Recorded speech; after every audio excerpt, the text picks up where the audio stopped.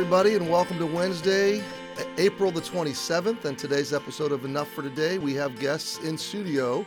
If you're listening to the podcast, you can't see this, but if you're watching the video, you can. I am accompanied today by two of my heroes and best friends, my grandkids, Chad and Charlie. They're twins. They're in first grade, and they just turned how old? 7.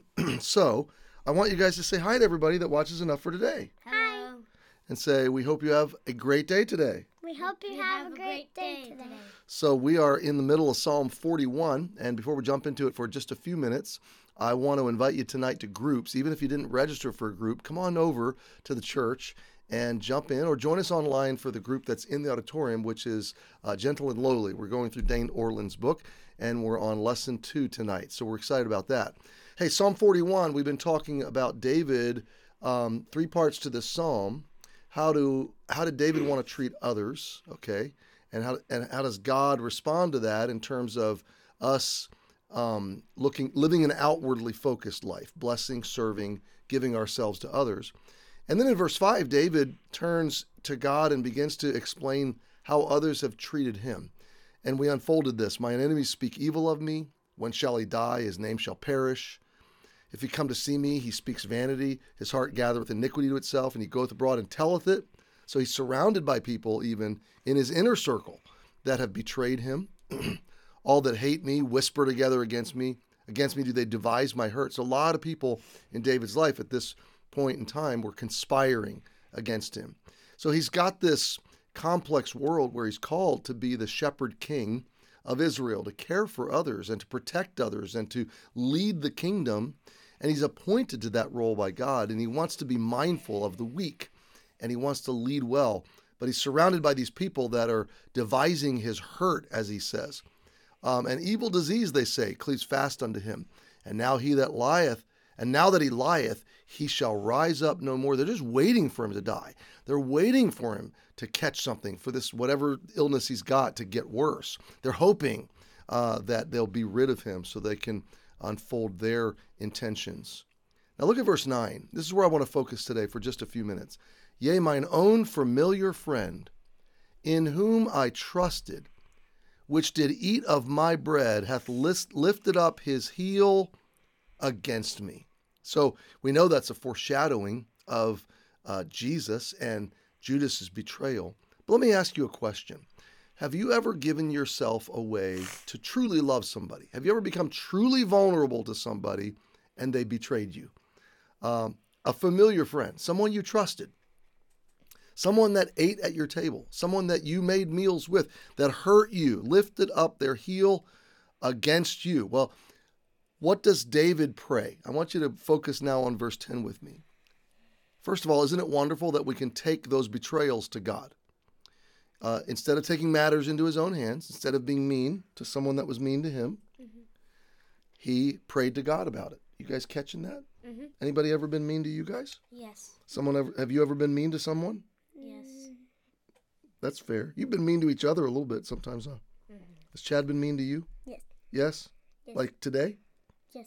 Today? No, I haven't. You haven't been mean to her today? No, not yet. Not yet? Well, there's still time left today. We'll try to get it in before you go to sleep. Stop it. Charlie, have you ever been mean to Chad? Has she been mean to you, Chad? Yes. Today?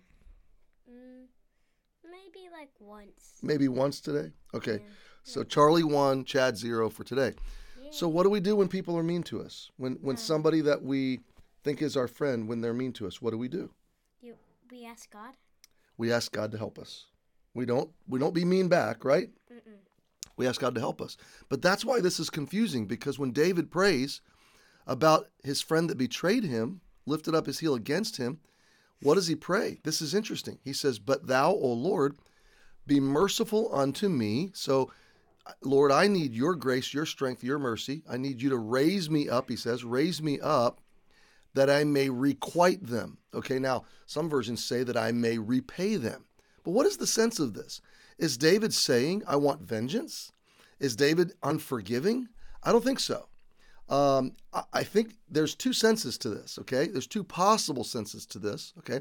The first is that David was a king, And David was caring for a lot of people. David was a shepherd king in charge of the needs of a lot of people.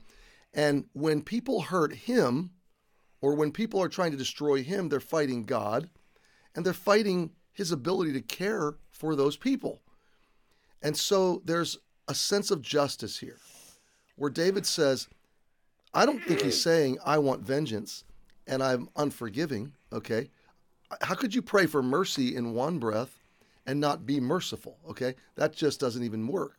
But what David is in his official capacity is a king who is responsible to execute justice on behalf of others, okay? So where there was criminality involved, where there was treason, where the nation has been damaged, where people are paying the price for the betrayal of the state and really of the will of God, David says, I want to deal with that. I want to deal with that.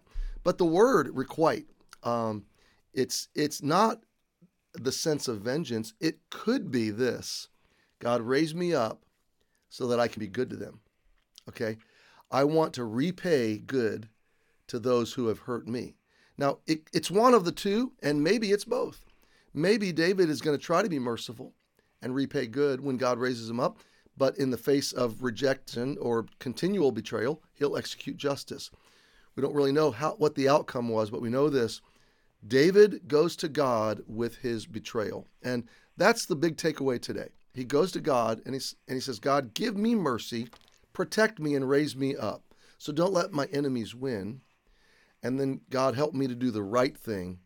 When you've raised me up and protected me, help me do the right thing towards those that mistreated me. So, guys, that's what we do when somebody mistreats us. We ask God to help us to do the right thing.